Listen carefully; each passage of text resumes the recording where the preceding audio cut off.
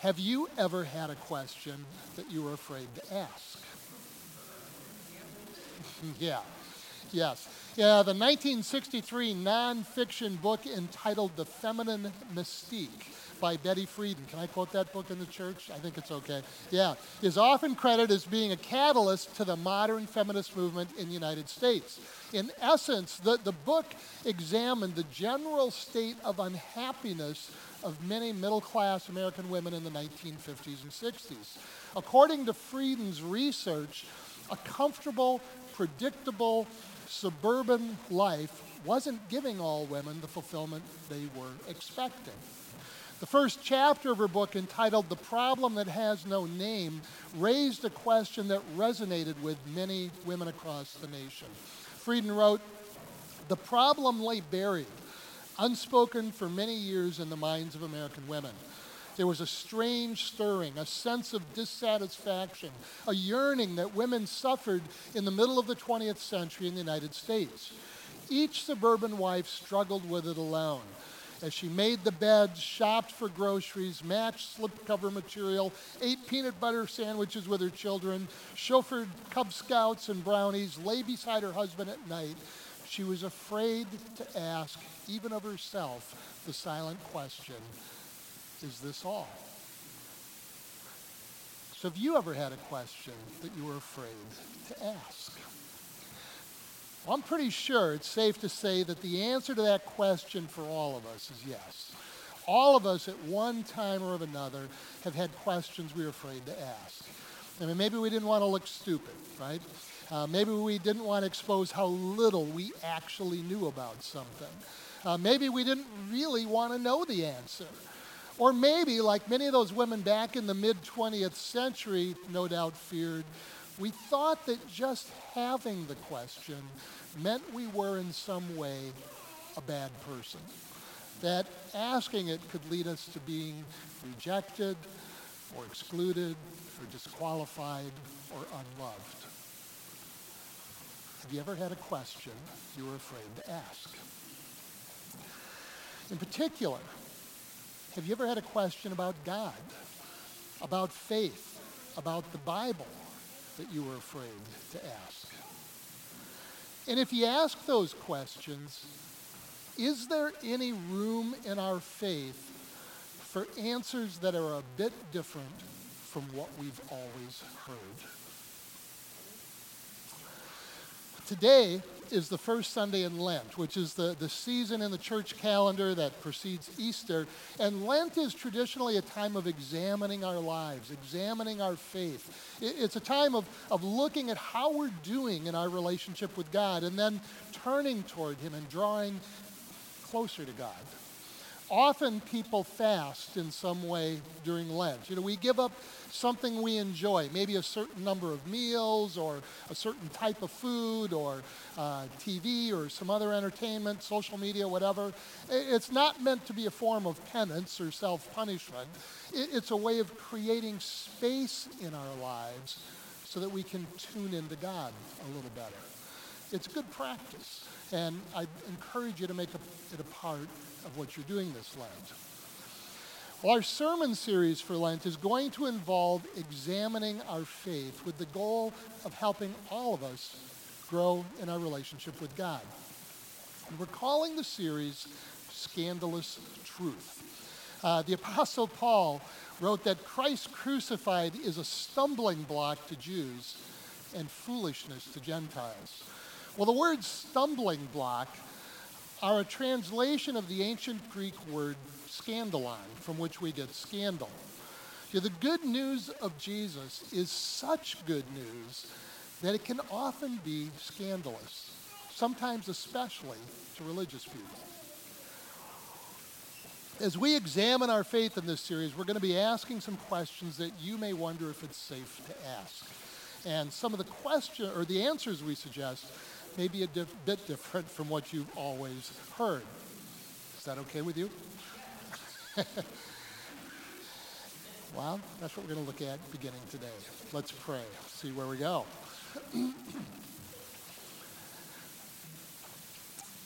Lord, it's just so good to be here in your presence together. That we open ourselves to you, Holy Spirit, and to all you want to do in us. We want to grow in our relationship with you, Jesus. We want to grow to know you better, Father. And we want to grow in our openness to you, Holy Spirit. So we ask that today and all through this season of Lent, you would be at work in our minds, in our hearts, in our lives, drawing us more deeply into our relationship with you. In Jesus' name, amen. So I'm going to read to you today from Genesis. So as you can tell, we're taking a step out of Ephesians. We'll come back to Ephesians after Lent and continue our series through that book. This is Genesis chapter 32, beginning in verse 22. Speaking about Jacob. So it says, that same night Jacob arose, and took his 2 wives, his 2 female servants, and his 11 children, and crossed the ford of the Jabbok. He took them and sent them across the stream and everything else that he had. And Jacob was left alone. And a man wrestled with him until the breaking of the day. When the man saw that he did not prevail against Jacob, he touched his hip socket, and Jacob's hip was put out of joint as he wrestled with him. And then he said, "Let me go, for the day has broken." But Jacob said, "I will not let you go unless you bless me." And he said to him, "What is your name?" And he said, "Jacob." And then he said, "Your name shall no longer be called Jacob, but Israel, for you have striven with God and with men and have prevailed." And then Jacob asked him, "Please tell me your name." But he said, "Why is it that you ask my name?" And there he blessed him. So Jacob called the name of the place Peniel, which means the face of God. Peniel, saying, "For I have seen God face to face, and yet my life has been delivered." The sun rose upon him as he passed Peniel, limping because of his hip. Well, this is one of the stranger stories in the Bible, and it's long been one of my favorites. Jacob is one of the 3 patriarchs of the people of Israel. His father was Isaac, his grandfather was Abraham. And Jacob was a bit of a con man in his earlier days, especially his younger days. He had finagled his slightly older twin brother Esau into selling him the birthright, the inheritance that belonged to the oldest son, for a bowl of stew. And then Jacob later disguised himself as Esau and tricked his dying father Isaac into giving him the blessing that Isaac thought he was giving to Esau. Which may not sound like that big of a deal to us today, but it was a really huge deal back then. So huge that Jacob knew he needed to flee or his brother would kill him. Jacob left home, left his family, and he went to live with his uncle in a faraway land for decades. And there in that faraway land, God blessed everything Jacob did, which in itself is a powerful message about God's love and grace for all of us. I mean, if God can bless this conniver Jacob, there's hope for me and you, right? Jacob ends up with 2 wives, a boatload of kids, a bunch of servants, and enormous flocks of sheep and goats and donkeys, camels. He was a very wealthy man. And then one day he makes the decision to take all of his wealth and head back home. Well, the story I read took place during that journey, the return journey to where he came from. And there was just one problem with going home. Esau was still there. Esau had done well for himself too. Esau had a family, he had servants, he had flocks of his own. And Esau had always been a really good hunter too. And Jacob had to have been thinking about that, wondering just how mad at him Esau might still be. You know, in the brutal world of the ancient Near East, it would not have been unusual at all for Esau and his men to swoop down on Jacob's family and wipe them out. So Jacob was afraid. Jacob no doubt had some questions, maybe questions that were difficult to ask. questions that he was maybe afraid to ask, like, what's going to happen to us? You know, God, you said you'd be with me. Can I actually trust that? Will you protect me? Or do I maybe deserve to die? Is what I did to Esau so bad? Am I such a bad person, God, that I actually deserve your wrath? I deserve to die. And underlying all of those questions, whether or not Jacob actually realized it, was an even deeper question. What do you like, God? What do you actually like? Now, we all have ways of avoiding asking the questions we're afraid to ask. One good way to avoid asking those questions is to keep busy. We fill our lives with plans and activities and events and social media and music and TV and anything else that we can to keep those questions from nagging us. Well, up to this point in the journey, Jacob had kept really busy. I mean, he was leading and directing an entire caravan across the wilderness.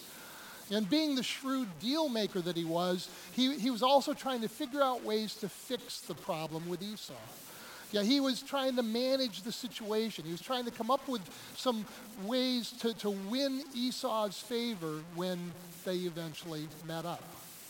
He hadn't had time to think about anything else yet. But now he was getting close to home. So in his fear, Jacob sent his family, his servants, his flocks, across the river. He wanted to protect them by putting the river between his family and Esau's army. It'd be like a barrier between them, because he was sure Esau was coming. So he sent them across the river, and then Jacob was left alone in the night. Have you ever been alone in the night? You might have a spouse sleeping right next to you, but when you're lying awake at 2 or 3 in the morning, you can still feel pretty alone in the night, right? And that's when all those questions you've managed to keep buried under your busyness rise to the surface, don't they? You know what I'm talking about, right? What questions do you have about faith, about the Bible, about God that you've been afraid to ask? Jacob was alone in the night when suddenly, out of nowhere, he got body slammed. He probably thought at first that it was Esau coming to kill him. But Jacob had been body slammed by the presence of God. And he wrestled with God until daybreak. So what is that story supposed to be teaching us? Because stories like this one in the Bible are not there simply to tell us what happened. You know, the Bible isn't like a newscast, just reporting all the news that is news, in this case from about 4,000 years ago. The Bible is helping us to know who God is and who we are and how we can live as a result. So what is the story of Jacob wrestling with God supposed to be teaching us? 1,000 years or so after that night, a very wise person shared some of their wisdom in the 2nd chapter of Proverbs. It reads, "My son, if you receive my words and treasure up my commandments with you, making your ear attentive to wisdom and inclining your heart to understanding. Yes, if you call out for insight and raise your voice for understanding, if you seek it like silver and search for it as for hidden treasures, then you will understand the fear of the Lord and find the knowledge of God."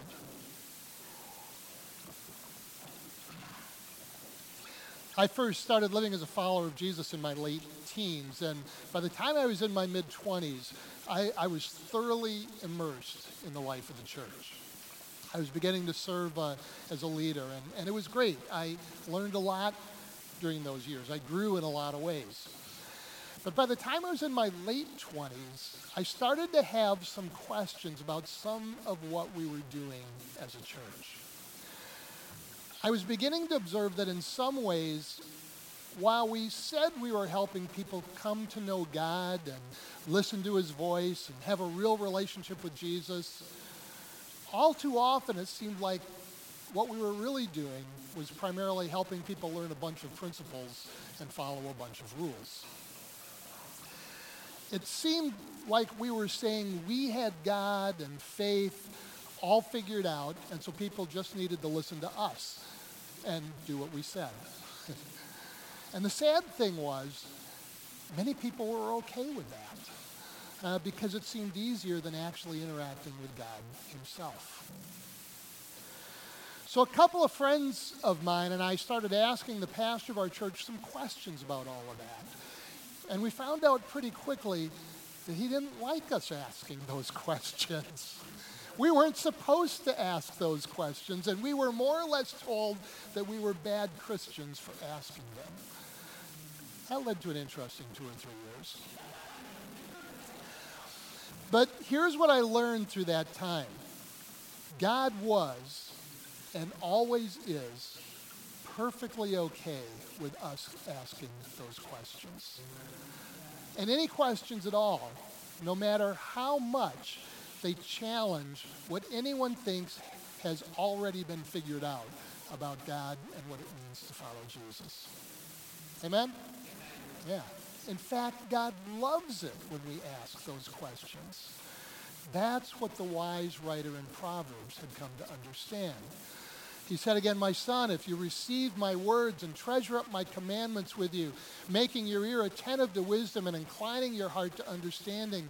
Yes, if you call out for insight and raise your voice for understanding, if you seek it like silver and search for it as for hidden treasures, then you will understand the fear of the Lord and find the knowledge of God." Now, it would be possible to read that passage in Proverbs and twist the meaning a bit so that we understand it as saying, just be quiet and obey. And all too often, I think we believe that is what God is saying to us. But it's not. He's challenging us to cry out for wisdom, to seek insight, to seek understanding. And the only way you can do that is by asking the hard questions. What questions do you have about faith, about the Bible, about God that you've been afraid to ask? A couple of weeks ago, I said that Jesus is calling us to trust the gospel so that we can live the gospel. Well, this goes hand in hand with that.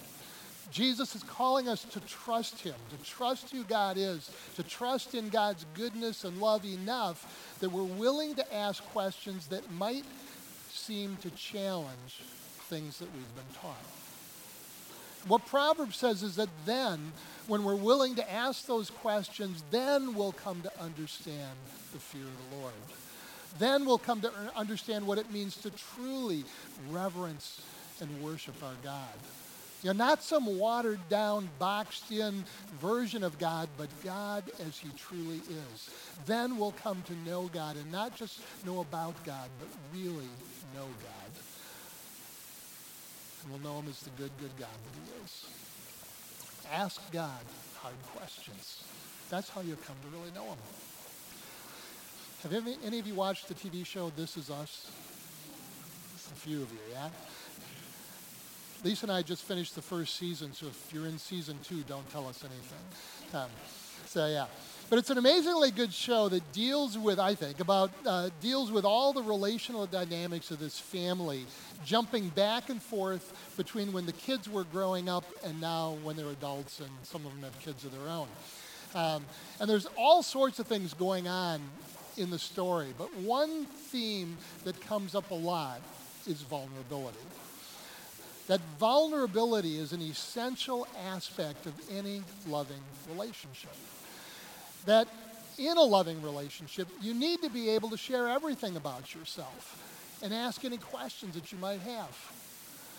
Well, if that's true with people, how much more is it true in our relationship with God, right? So what questions do you have about faith, about God, about the Bible that you've been afraid to ask? Ask God the hard questions. That's how you come to really know him. Jesus was teaching the crowds one day, and he said this. He said, "Ask, and it will be given to you. Seek, and you will find. Knock, and it will be open to you. For everyone who asks receives, and the one who seeks finds, and to the one who knocks it will be opened. Or which one of you, if his son asks him for bread, will give him a stone? Or if he asks for a fish, will give him a serpent? If you then, who are evil, know how to give good gifts to your children, how much more will your Father who is in heaven give good things to those who ask him? Ask, seek, knock, call out for insight, raise your voice for understanding. Don't give up, don't chicken out, don't settle for pat answers. That's a little joke. Get that? See what I did there? Yeah. It's bad when you got to remind people that it's a joke, right? Our Father in heaven is willing to give us good things, good answers, fresh understanding and insight and wisdom. And he gives it to who? The people who do what? The people who ask him, right? But here's a warning. Those good answers are not always the ones you expect to hear. They're not always going to be what you have always heard. And that can be unsettling at first. Jacob wrestled with God all night long. He wouldn't let go of God until he got his blessing. Jacob was asking, he was seeking, he was knocking, he was crying out for insight and understanding. Jacob wanted to know God. He wanted to know if he really could trust him completely. Could he entrust his family and all that he had to God completely? He wanted answers, and he wouldn't give up. Well, Jacob walked away from that night with a limp and a new name. Probably neither one was the answer he expected. They both might have been a bit unsettling. But Jacob also walked away from that night knowing God better than he ever had before. And if you want to know what happens when he meets his brother Esau, you can go later on today and read Genesis 33, get the rest of the story. So I'm looking forward to this season of Lent. I'm looking forward to having us ask some questions as a church and listen to some answers that may not always be what we expect to hear. But those answers will always be gospel. Incredibly good news. And more than anything, I'm excited about us coming to know God better than we've ever known him before. It's a great season for that. Now, there's a lot of different types of questions that you might want to ask God. We'd love to know what your questions are too. So if during this series, anytime during Lent, really anytime, but especially during this series, you could write down any questions you have on a piece of notepaper, drop them in the Connect card basket on your way out or the offering basket during the offering, and that'd be helpful for us as we're thinking about what to teach on in the future. So always feel free to write down your questions, and if, like I said, they come up during this series, be sure to get them to us or email them to me. The questions we're going to be talking about during this series are not the hot button social issue kinds of questions. Our questions will all be different aspects of that deep underlying question that Jacob was asking. What are you really like, God? What are you really like? So let's be open to asking God some hard questions and maybe be surprised by just how good the good news really is. Amen?